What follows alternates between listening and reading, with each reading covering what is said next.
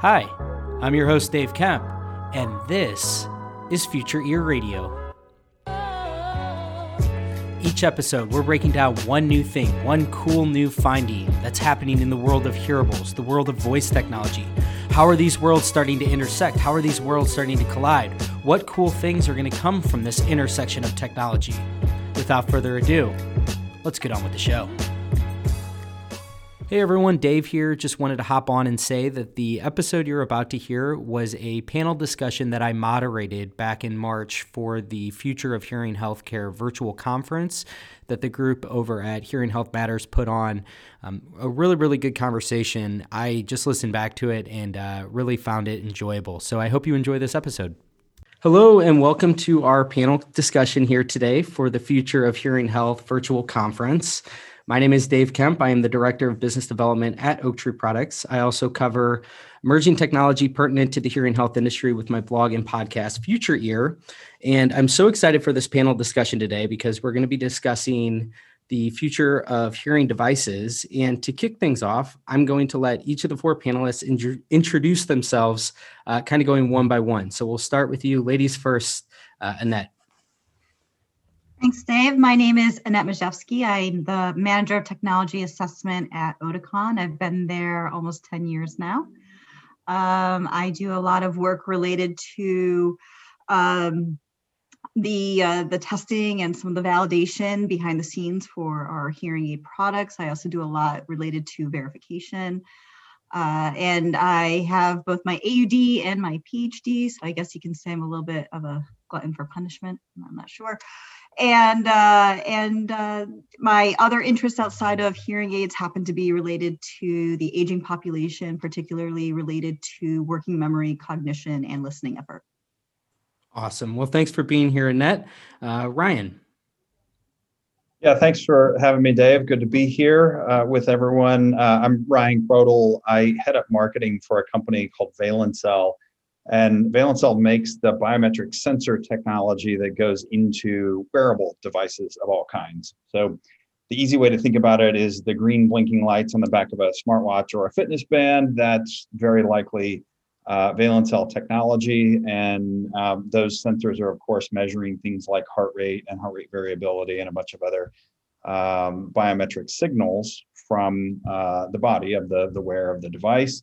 And most people think about wearables as smartwatches and fitness bands, but as we'll get into more here in this discussion, this type of sensor technology is getting embedded into a broad range of different devices and use cases, including hearing aids and hearing health use cases. Awesome. Brent? Thanks, Dave. Great to be here with everyone. I'm Brent Edwards. I'm the head of the National Acoustic Laboratories down in Australia. I've spent all my career, except for right now, working in the hearing aid industry. I was the head of research and technology at Resound and at Starkey, and I worked at CTO and a couple Silicon Valley hearing device startups. So looking forward to the discussion. Perfect. And last but not least, Kevin. Dave, I'm happy to be here with all of you. I am Kevin Seitz-Piquet. I'm the director of the Phonak Audiology Research Center. We're more affectionately known as PARC. We are in the Chicago area. And our focus within Phonak is to provide some pre-market validation and claim substantiation studies to accompany our products and demonstrate how they benefit the user, but then also to conduct some studies on emerging technology to prove out the feasibility or the promise of some new technology or signal processing strategy. So we do a little bit of work across the entire bandwidth. I'm happy to bring that point of view today to this discussion. Fantastic. Well, I'm so happy that all of you were able to join. I just think this is going to be a fantastic conversation, really exploring the innovation that's happening with all of the different devices that fill this industry. And I think that I say all the different devices because there really are a wide variety of them. And so I figure as a way to sort of kick the conversation off, given that we have Brent Edwards here with us, who has done a lot of research throughout his career on, sort of the segmentation of devices. I recently read your Market Track 10 piece of research, Brent. And in that, I thought you did a great job of sort of breaking down the different types of devices, who those devices are typically catered for. And so I thought to set the stage and allow for us to kind of dive into specific devices, we could start with, kind of a high level overview of some of the findings that you had throughout that piece of research. Sure, happy to talk. And apologies if my video is a little laggy. It's a long way from Australia to no problem. Yeah, so one thing that was quite interesting about Market Track last year, Market Track 10, was this was the first time that we included questions about OTC hearing aids, over-the-counter, direct-to-consumer hearing aids. And, some of what we found is reinforced what I think a lot of us have thought for a while, and that's the value that the audiologist brings to the treatment and the relationship with the client. When asking people either with hearing aids or those who have hearing loss but don't have hearing aids, what they think the value that a professional brings to being successful with the hearing aid, most people said that they were quite important. And when asked, the next time you get a hearing aid, would you rather just get it yourself, direct to consumer? Most people said no. So, there's been a lot of angst around what's going to happen when the OTC legislation or the FDA defines OTC and gives us the regulations. And what I've argued for a while is that it's not going to cannibalize the traditional model, because people who are the traditional client and patient that audiologists see need help. They're not going to be very successful on their own. They need a lot of guidance. They need a lot of counseling. They need a lot of encouragement and understanding of this help, what is ultimately a healthcare issue. And this is part of the issue when people look at hearing aids. They think, oh, it's a consumer product. I can build the same thing and sell it at Walgreens or Best Buy and be just as successful. Maybe for someone with a mild loss or even negligible loss but have hearing difficulty. Not if you've got a moderate to more hearing loss. I think you really need a healthcare professional to help you there. The data is showing that. And so where OTCs and hearables, I think, will have a big impact is providing a solution for the large market of people out there who are not refusing to see audiologists for some reason, refusing to get hearing aids. They need hearing help for whatever reason. They're rejecting the traditional path to help. And hearables and OTC hearing aids will be solutions for that group because they meet different unmet needs of that segment. Yeah, that was one of the big takeaways I had too when I was reading your piece, was that there was, all of the survey respondents indicated that ultimately they, a high portion of them, I think it was in the 80 percentile, said that they would prefer to go and see a hearing healthcare professional, especially those that have been fit with a hearing aid. They said that they would be fit again with a professional. So I think it speaks to the value of the professional. And I do think that there's a strong case to be made that the professional should be integral in that. And I'm curious, though, with the OTC side, with that lower end where they really are not seeing a professional, in your opinion, how does the professional factor in to that end? Is it something where it's just in time that they become someone that, as they graduate into higher degrees of into severity, or is there an opportunity for the provider to be a little bit more involved with the lower losses, if you will? Yeah, so it's a great question. First of all, audiologists see a lot of people with negligible, measurable hearing loss coming into their clinics. Hearing Australia, the largest service provider in Australia, something like 30% of the people who come to their clinics have less than a 25 dB hearing loss. So you would say they're not eligible for a hearing aid, but they're showing up asking for hearing help. So what's going on? They need a solution. The question is, a lot of people are wondering, should, as an audiologist or as a hearing care provider, should I be offering hearables or an OTC product to the people who come in, I recommend a hearing aid, and they say no? I'm going to argue that if they say no to your recommendation, they'll probably say no to an OTC product as well, because the people who really need OTCs aren't coming to see you in the first place. So, they're not even walking through the door. Hearables, it's unclear because of the brand recognition there, that it might be something that fits into the ALD category. But if you think about the different market segments, people transition from one segment to another. You could start with a normal audiogram, but abnormal difficulty. As you age, you will start to get more and more hearing loss. You'll move into different segments, and eventually, you'll be in your 70s, and you'll be in the classic market segment for the traditional hearing aid and audiologist. So I do think you might get hearing help earlier. It'll have all those downstream effects, benefits on cognition and balance and so on. And you're in the game. You're getting more accepting of technology. Whether that'll accelerate whether you see an audiologist and get a traditional hearing aid or not, it remains to be seen.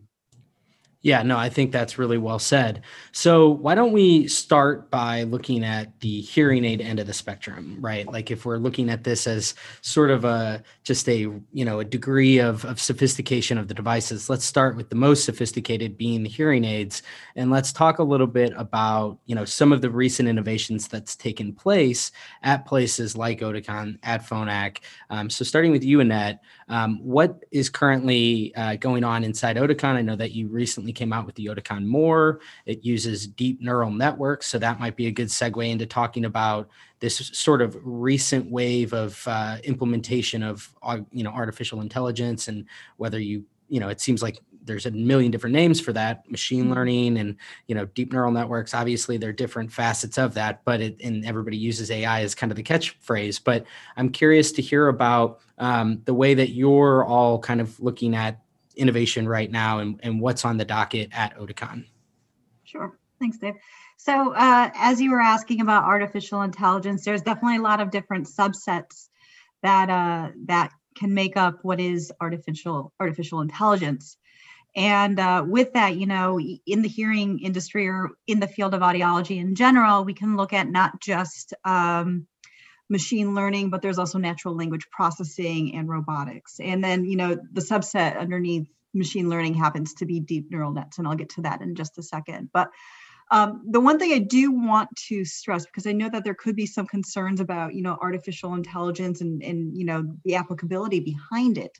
But if you think about everything that is around you, even right now, we're actually using artificial intelligence quite a bit. So if you have, an Alexa at home, or if you have Google Home, that's part of natural language processing. If you're using your autocorrect when you're sending a text message, that's artificial intelligence at play there as well.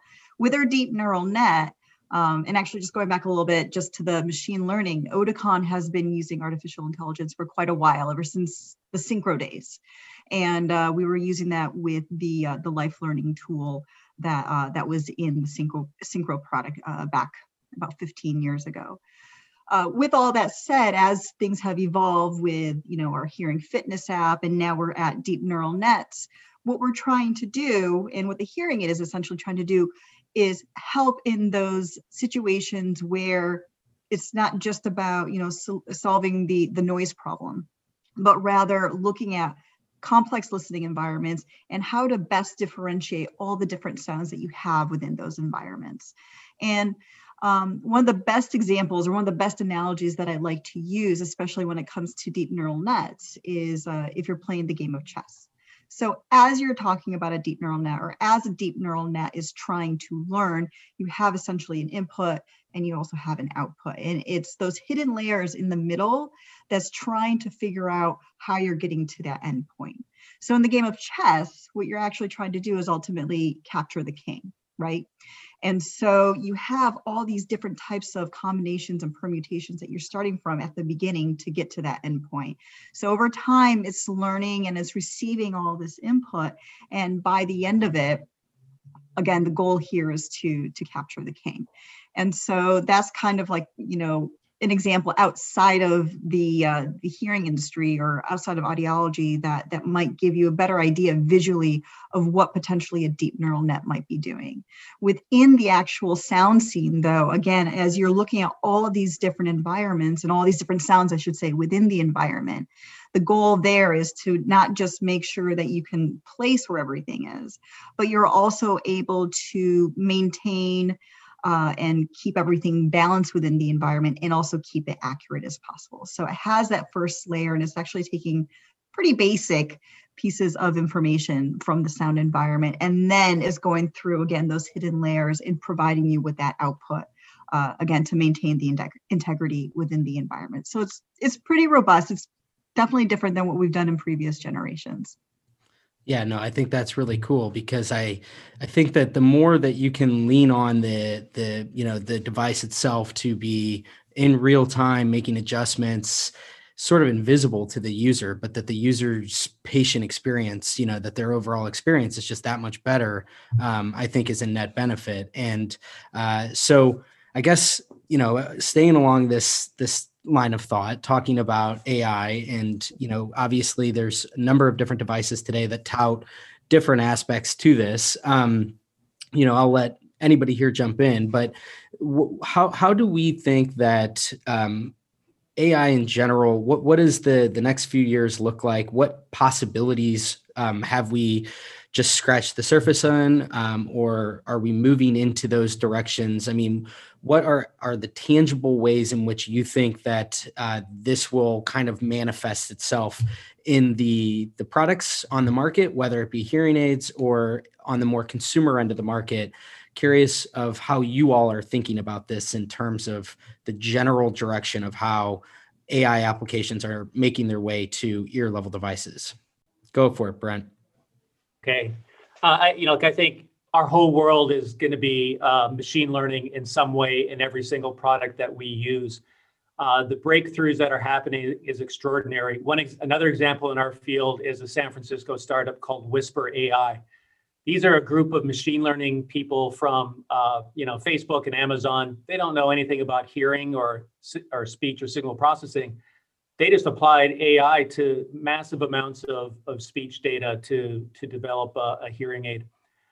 There was a press release last week that Google is applying massive resources to developing a hearable, again, using machine learning. So it's going to become commonplace in devices. Where it's really interesting, I think, is in the clinical side. So AI is about taking information and coming out with decisions. And you think about what the audiologist does, there eventually will be an AI component in the clinical treatment pathway. Oh, yeah. Whether that's taking demographic data and trying to determine risk. Maybe it's this elusive hidden hearing loss. Who knows what? But I'm sure there's a lot of opportunity for AI to make its way in as an assistant, as something that the clinician uses to improve and enhance the treatment of their client and provide more personalized care. Very interesting. Go for it, Kevin. I would just, I think another area that you might be tempted to sort of sleep on and miss out is there's the AI and machine learning that's going to be brought in directly into hearing technology or into diagnostics and be very tangible and obvious to the professional who's using these devices.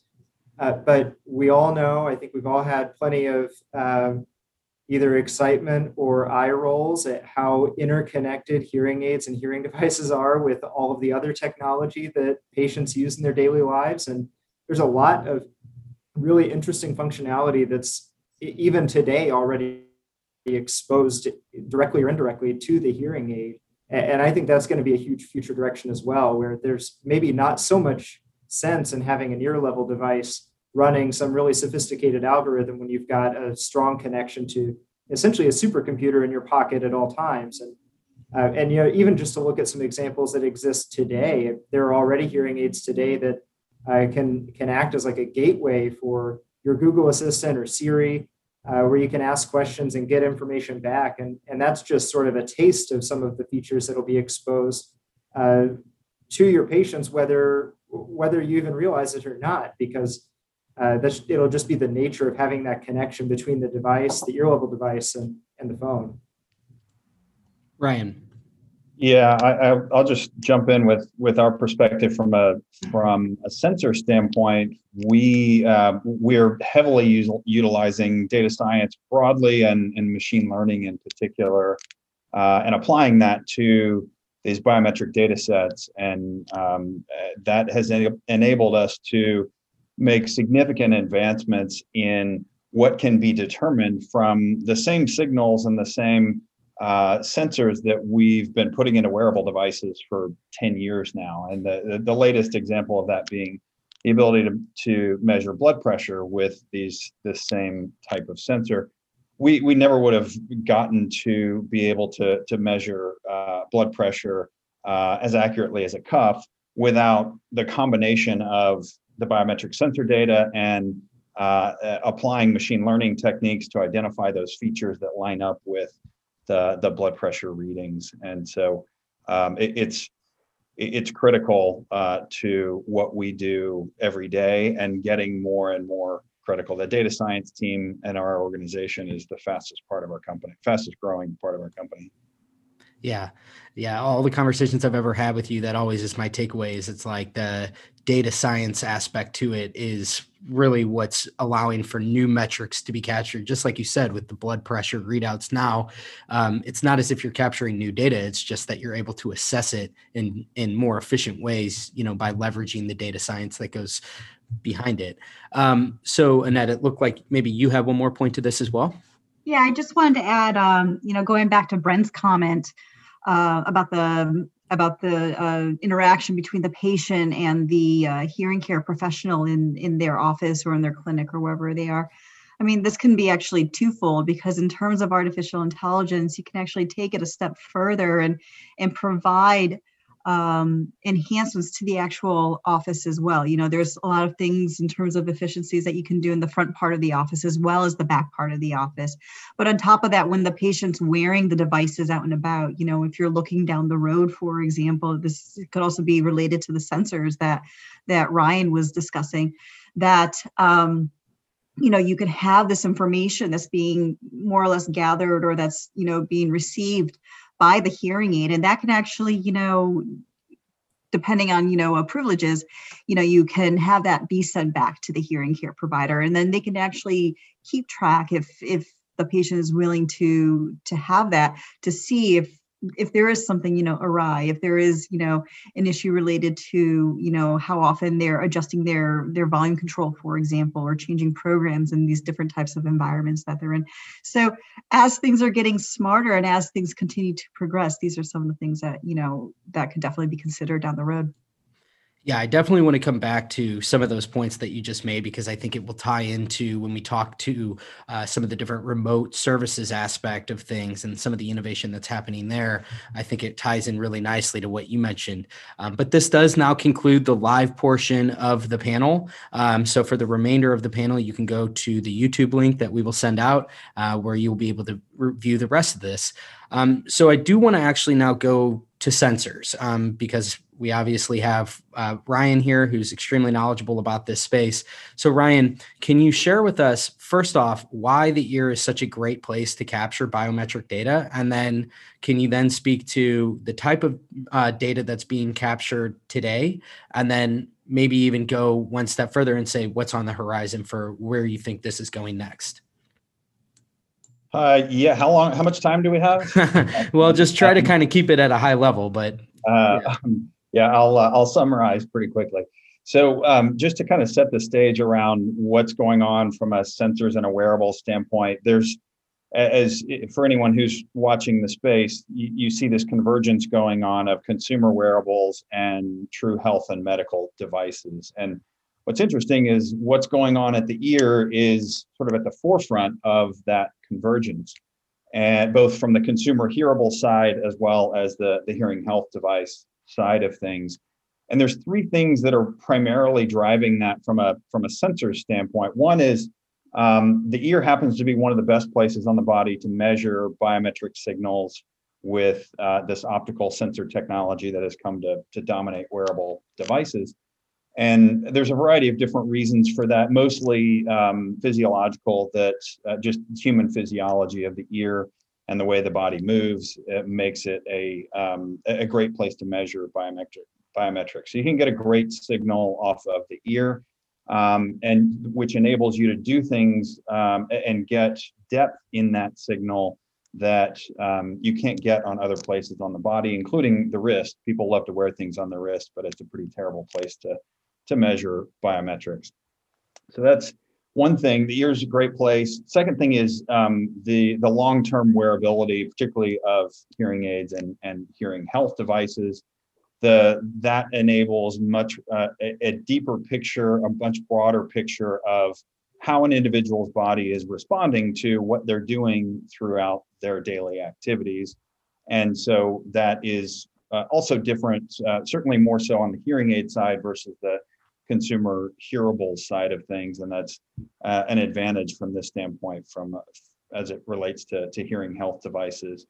But third, and probably most importantly, in terms of what's driving this, is the comorbidities associated with hearing loss, and all of the top causes of death around the world are associated with or correlated to hearing health. So you look at the comorbidities associated with hearing loss: 3x higher risk of falls, 3x higher risk of cardiovascular disease, 5x risk of dementia. Those are all correlations, not causations, of course, but to the extent with the sensor technology, you can get an earlier picture of those potential disease states and have people taking evasive action earlier, the better, and then also making it easier for them to manage on an ongoing basis.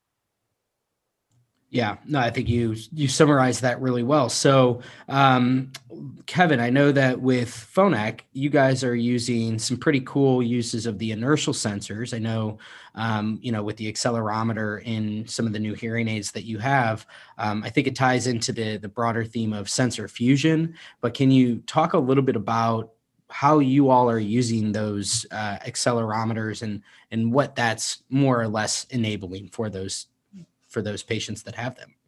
So going back to the earlier portion of this panel, we had talked a little bit about how one of the hardest jobs of a good hearing aid, and also one of the most important, is to be able to be proactive and predict what the user is going to need in terms of the auditory signal that it's providing, and to be able to act as seamless as possible. So it's not like a burden to have to walk through different acoustic scenes and make all kinds of adjustments. The hearing aid should be able to do that on its own. And so what we've started to do now with our latest product, Paradise, which was launched at the end of 2020, we're actually using an accelerometer to understand if the user is in motion or seated. And we're combining that with what we know from the acoustics of the environment to try and help make better decisions about the way the microphone steering should behave. So if somebody's not in motion and it's a really noisy environment, chances are they're in what would be more of a typical, if there is such a thing as typical, conversation in a noisy environment. And we know in that case that directional microphones provide a great deal of benefit. But if you then think about the same patient walking through a noisy shopping mall and trying to have good awareness of what's going on around them, maybe awareness of what a spouse or a friend is saying, talking as they're walking next to them. The acoustics would tell that same hearing aid, like, okay, let's zero in as tight of a beamformer right in front of me as I possibly can. And that would probably be one of the worst things that could happen to that patient in that environment when they're trying to be aware. So the accelerometer in this case actually allows us to understand, no, this person is in motion. And in that context, even in a noisy place, one of the most important things is for them to have awareness from all around, so we can open that beamformer up and really allow closer to an omnidirectional signal to come through. It also, it allows for some sort of fun kind of convenience type features like being able to control the hearing aid with a tap. So if you have patients that have poor dexterity, that's also something that's pretty prevalent within the population of typical hearing aid users, is poor dexterity or poor feeling in the fingers, and finding those buttons might be difficult. So it's probably maybe a smaller feature, something more along the lines of a convenience factor, but it could be a really important feature for the right type of patient to be able to just smack their ear and make a change as opposed to finding the button. Yeah, no, I think those are great examples. And I know Brent wants to chime in here on this topic as well. So go ahead, Brent. Thanks, Dave. And, I really love the way that technology is advancing and what Phonak has done. It's really clever and great engineering. But what's interesting from a patient perspective is we're starting to see technology that is not just about their hearing loss, but is also about their lifestyle. So you have certain features and technologies that are really about, again, it's not about your hearing loss per se. It's more about convenience, about enabling other things in your life that you can do. And it's also starting to broaden to other comorbidities and other aspects of healthcare. I know Phonak talks a lot about balance, the high correlation between hearing loss and balance. And it raises the interesting question of what role does the audiologist play when it comes to other healthcare issues that are related to hearing loss. So if you know someone who's seeing you has a 5 times more likelihood of having a severe fall, should you do anything about it? I think that we don't have an answer to that yet, but I think we're going to be answering that over the next few years. Yeah. And I'll just throw in back to that point around sensor fusion as it relates to biometrics. This is something that we heavily utilize in the integration of this kind of technology into all kinds of different devices. But as it relates to hearing health devices and hearables more broadly, you can do some interesting things with sensor fusion that identify what the individual is doing, or provide some idea as to what the individual is doing and whether or not the biometric signal is a good thing or a bad thing. So just as an example, if someone's heart rate is spiking and you see a lot of movement from the accelerometer, maybe someone's climbing a set of stairs or going for a walk or jog, and that's not necessarily a bad thing. But if someone is sitting still and their heart rate is spiking, that's a very different situation that should require a very different response. Yeah. Kevin, did you have something?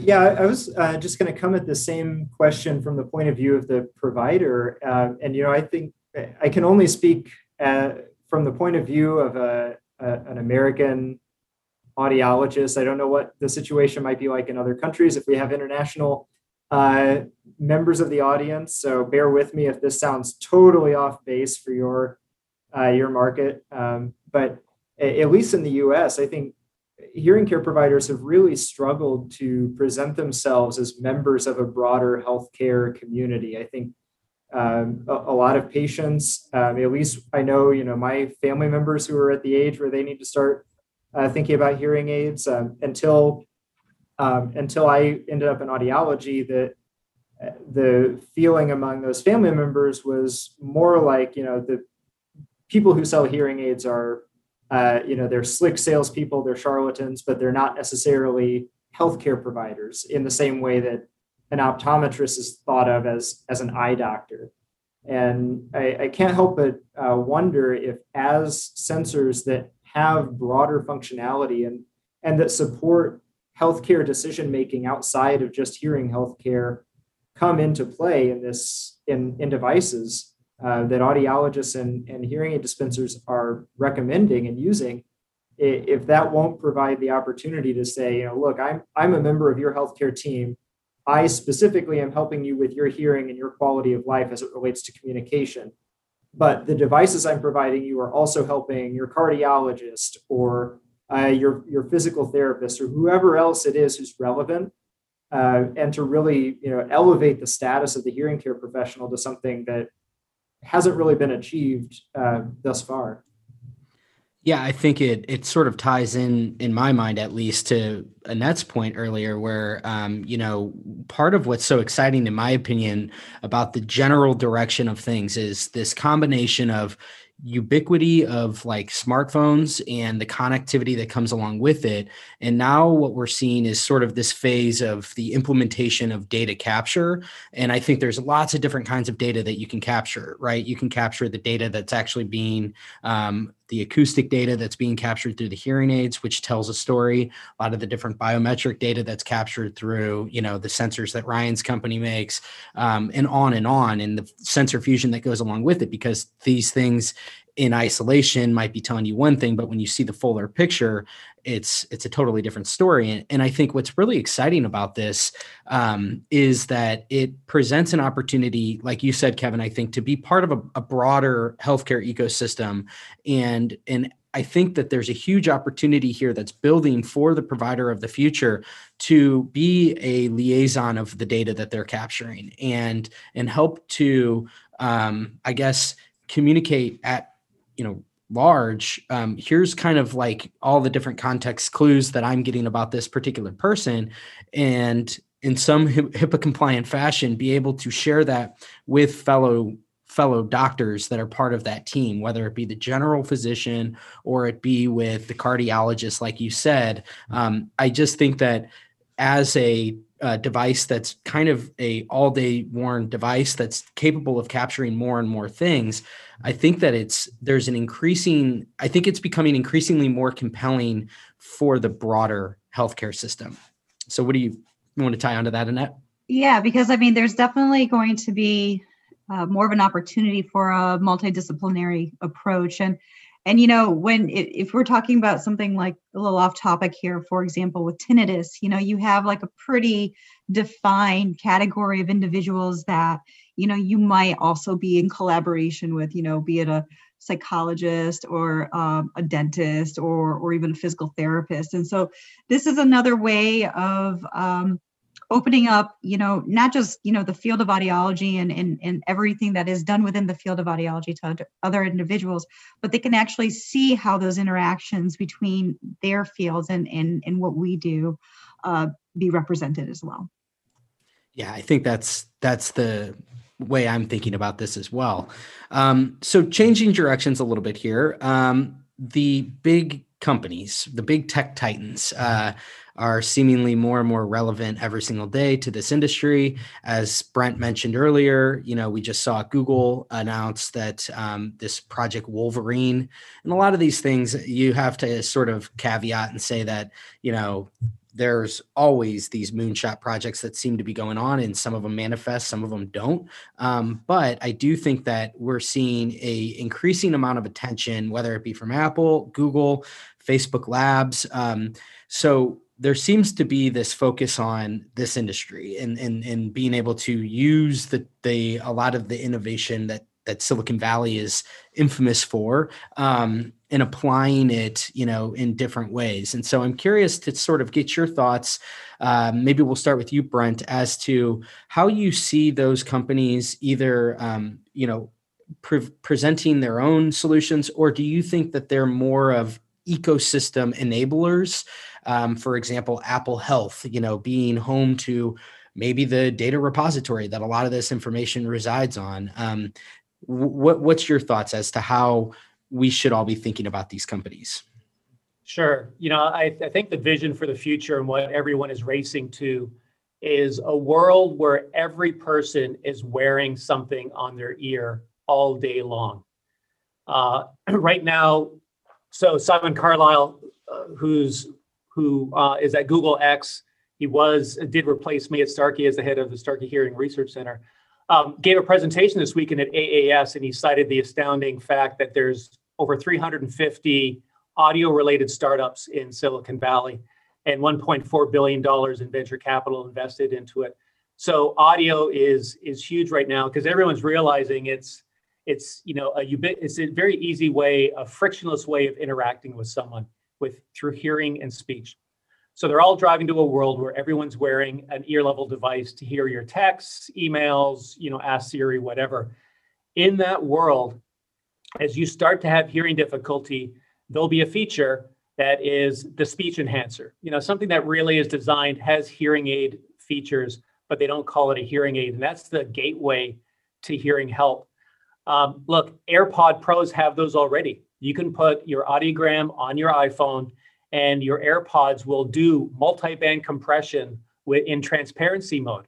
So they're functioning as hearing aids. And at NAL, we've done some measures of the gain and compression that they do. And, the fitting prescription is very weird. They don't use NL2, but, they're functioning like an open fit, hearing aid with a mild amount of gain. So Google, Amazon, Facebook, they don't want to service the person with moderate to severe hearing loss, but they want to give people solutions. And so they're going to produce ear level products for the whole market. They're going to layer on that some solutions for a mild amount of hearing loss.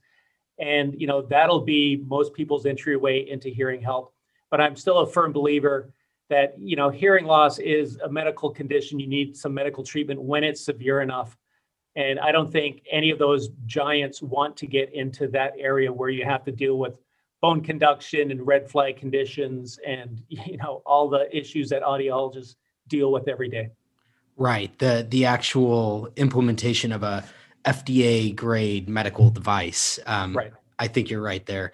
What about the rest of you? How are you thinking about Apple, Google, Facebook, any number one of these companies? I mean, Brent's point, $1.4 billion in venture. So these are large numbers and these are big, very deep pocket companies. Matt? Well, Brent, you should, reach out to Apple and ask them, what's going on, because they should probably be using NL2. Just want to throw that out there.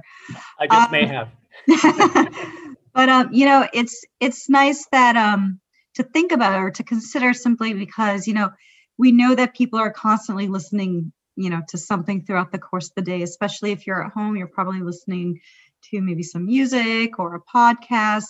We're constantly on meetings, Zoom or Teams or whatever. So there's constant usage of our ears, and so with that introduction with the earbuds or any type of on-ear devices like that, the utility is key, and so I think in terms of like the decision making that each of these companies are using, it's giving the general population an introduction to what this is going to be like to constantly be wearing something on our ears, first and foremost. But the second thing that also to be considered for the long term is, if you're actually supporting the health, if you will, of the auditory system, this can actually go back to the discussions that we were having about, ways of kind of prolonging, the introduction of dementia or some type of cognitive decline. If we're constantly, from this point of view, having some type of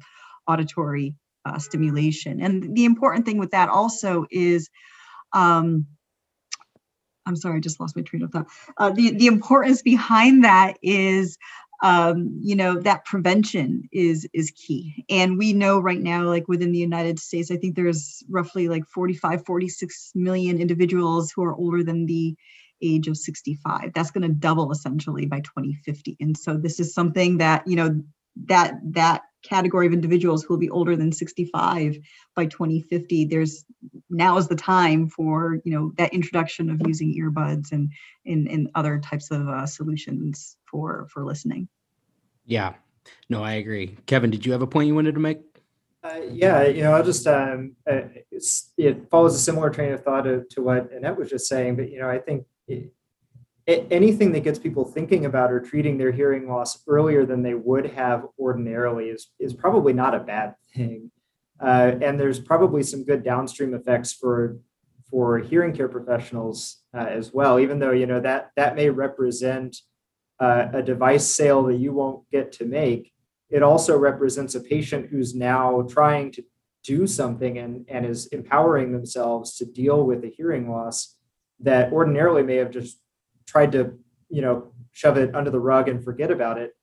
And so I think the most important thing that we can do as hearing professionals right now is these devices and new functions from, the big kitchen table kind of names like Apple and Google, is to really think about, when you've got that patient who shows up at your clinic who's been using AirPods for 5 years to deal with their hearing difficulty, and now they're coming to you saying, I think I've got a hearing loss and I'm having more and more trouble managing it. What does that conversation look like? And how do you take the experience and what they've already learned about their own preference and needs for a device from the AirPods and apply that to something that you can use? Or how do you simply determine even that maybe whatever they figured out from Apple or Google, maybe you agree that that's appropriate, but how do you then offer them the service of counseling and communication strategies and the other professional support that's so important that goes along with any technological solution? So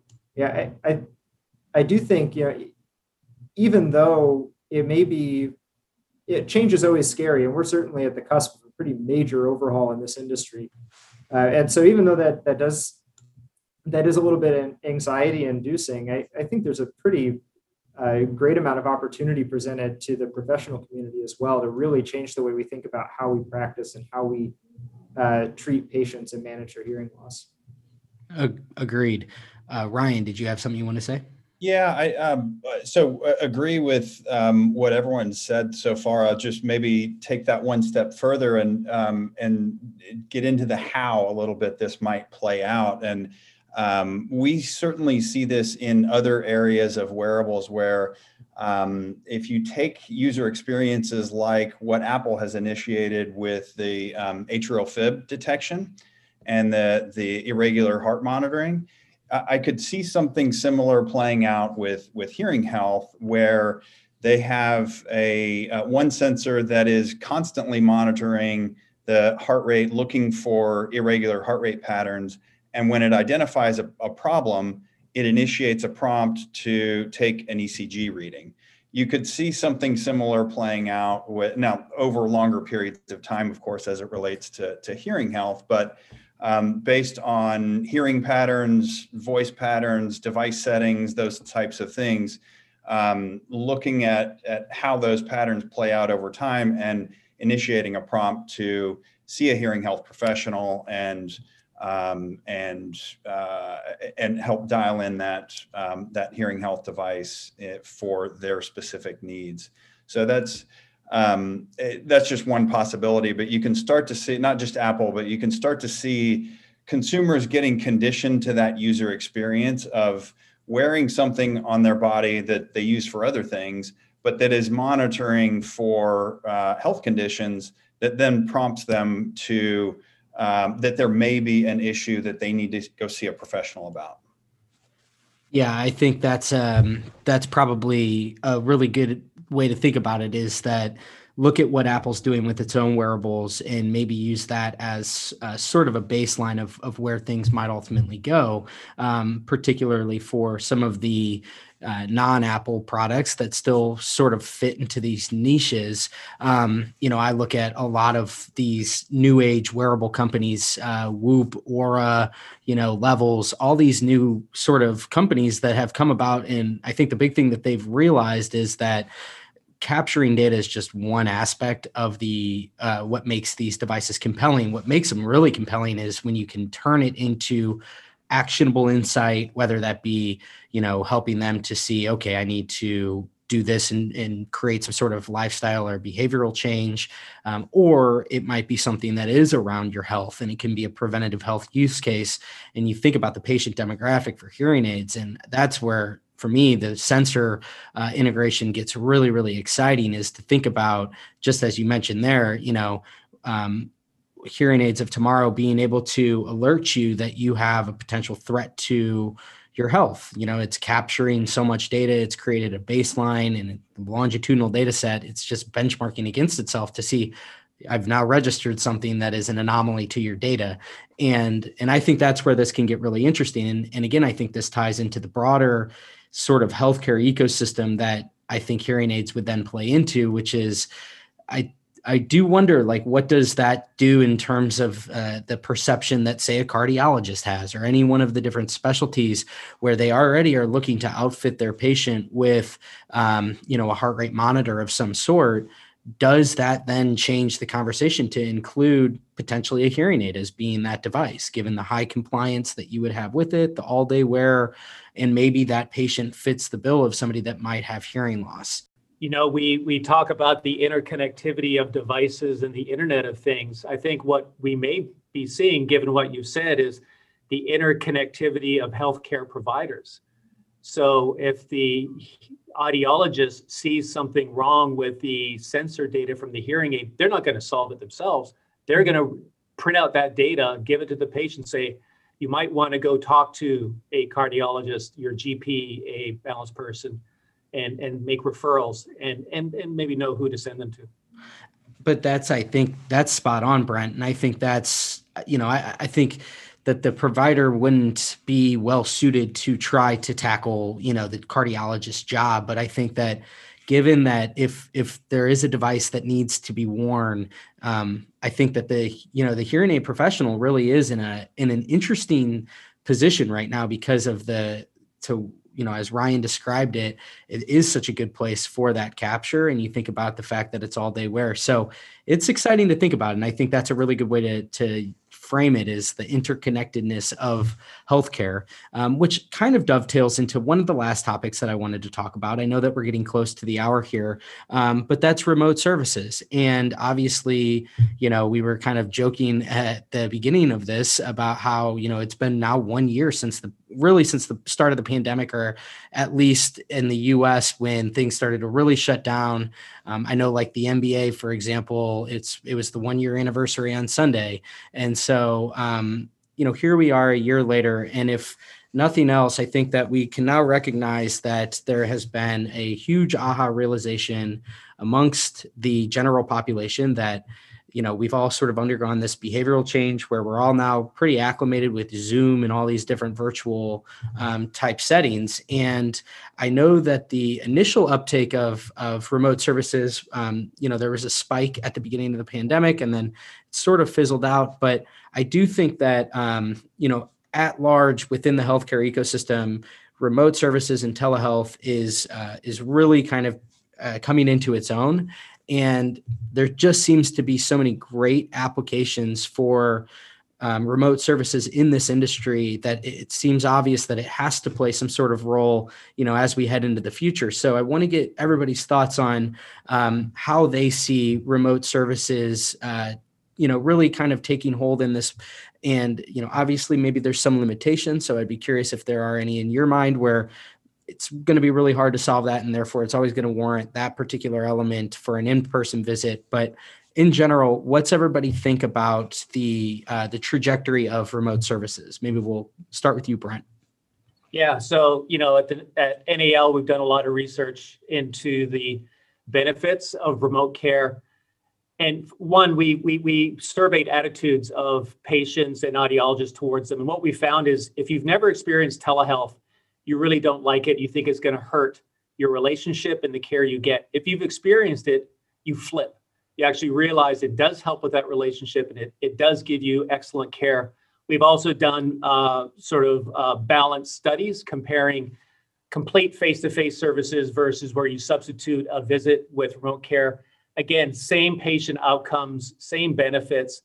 And, the largest service provider in Australia during COVID pivoted to telehealth immediately, and we got data on that showing, again, same patient outcomes in terms of satisfaction with their devices and with their quality of life. However, what we're seeing in Australia, it's been almost 2 months since we've had a COVID case. So we're back to normal-ish down here, and telehealth is disappearing. So people are reverting right back to face-to-face and not using the tools anymore that are being developed.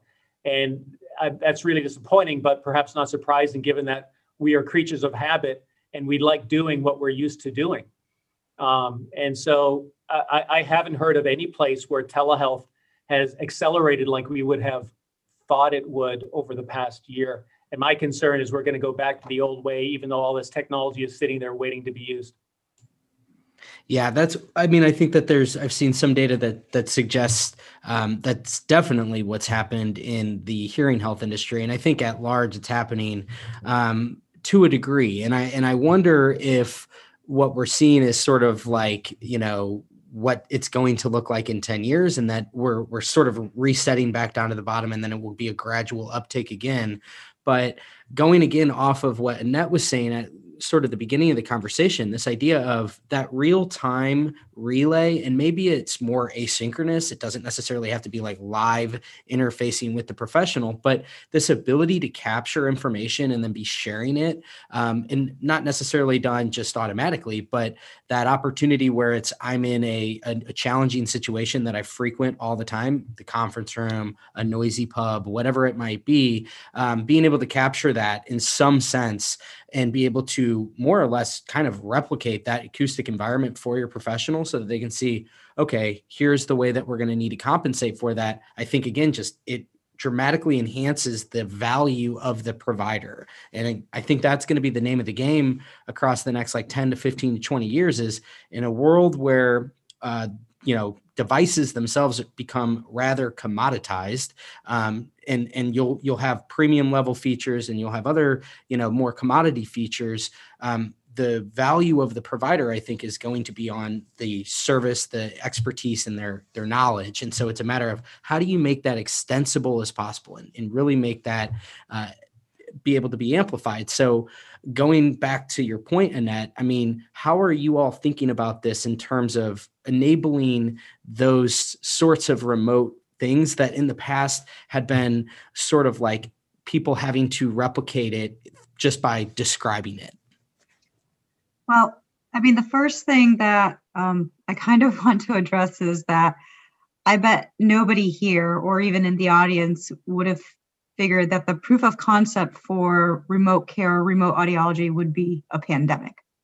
So when we're talking about the utility, I mean, yes, it's been successful. Yes, there are there is, a decline because some people just want to have that face-to-face interaction. But I think there's two things to look at here. The first is that if the patient is coming in for like a checkup, if you will, maybe that is something that can be done remotely. And I think it really revolves around the triage for the particular visit. Because if there is something, for example, wrong with the hearing aid, chances are, a professional should be taking a closer look at that, because even if it's something as small as, the dome is stuck, or there's wax, or maybe like the microphone is blocked, or, the battery is, or the sensor is flashing. So, there's something that's going on there that might not be very easy to resolve, remotely. And that face-to-face interaction might be all it takes, to resolve that issue. I'm not saying that will happen all the time, but again, I think it also depends on, the scenario that you're dealing with. But on the second part of that, though, I think is based off of preferences. So when we actually were talking about our remote care product, in my head, I'm from upstate New York. So I'm thinking nobody wants to go out when there's like 6 feet of snow on the ground. I mean, well, maybe the people from Buffalo or Syracuse, but like, everybody is like, if the roads are bad, they're older, they might not want to be, dealing with, ice conditions. I was thinking actually the wintertime, a lot of people you might see an uptick of remote care in the north.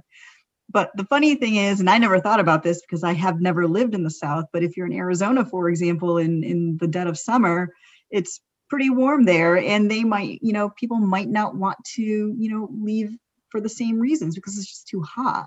So I think, when it comes to remote audiology and remote care in general, there's time and a place for it. And I think there are really smart solutions in very specific use cases. And I think that's actually what needs to be addressed. When are those use cases coming up and how to best proceed? Agreed. Kevin, Ryan, any thoughts?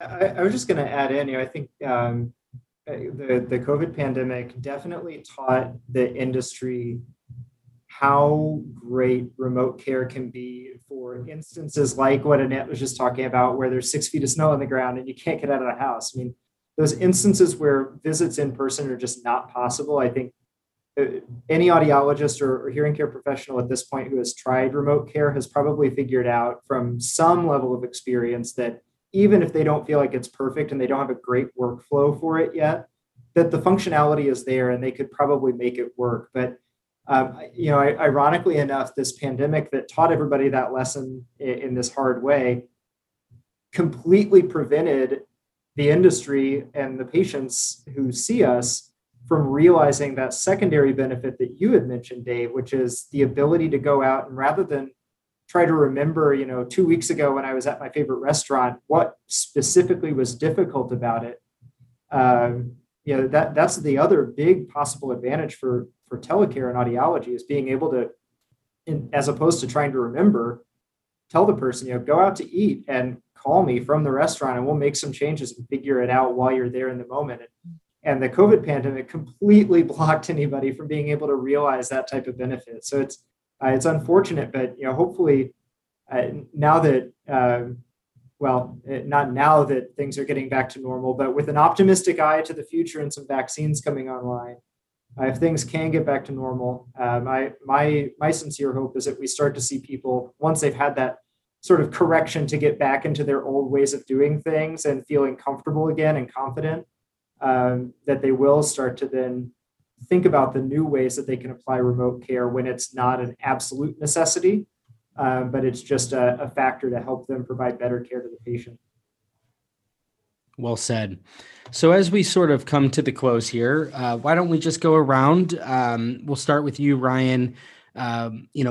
Obviously, we've talked a lot about sensors and your world, but just in general, what are you excited about? What do you get really excited about with this space into the next few years that you want to share that maybe we haven't covered?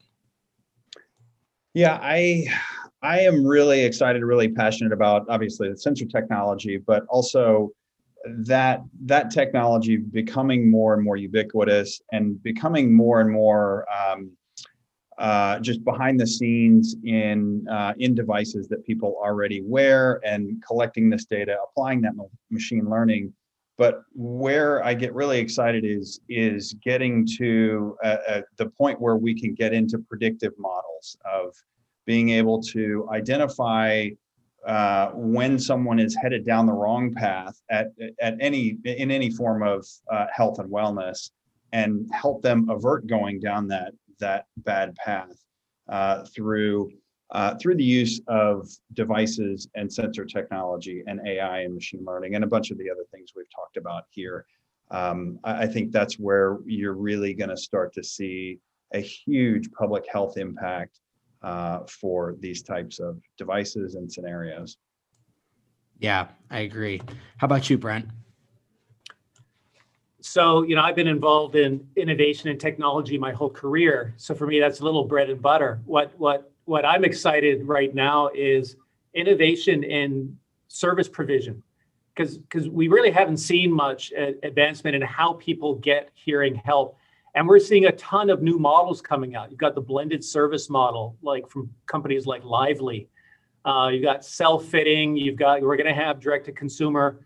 We talked about, the service is not just about hearing, it can be about other healthcare issues. To me, that's really exciting. The business model of our field is going to be changing dramatically over the next couple of years. And that's opportunity for everyone, including new technologies and new solutions. Well said. Kevin?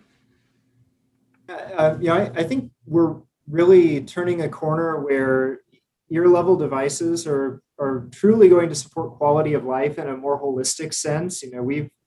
I think everybody in the audience can attest to the fact that hearing aids for as long as they've been around have supported quality of life when it comes to communication and social connection. But I think with the advent of some of the new technology that's starting to show up in ear-level devices, whether it's in traditional hearing aids or from companies like Apple and Google, we're really about to see a really holistic idea of the patient come into view for hearing care professionals.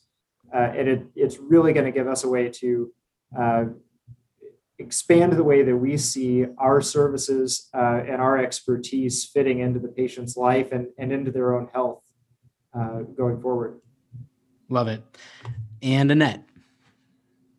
So I feel that hearing aids or anything ear level, they're just a piece of the puzzle, especially when you talk about, the overarching, discussion related to health for any individual.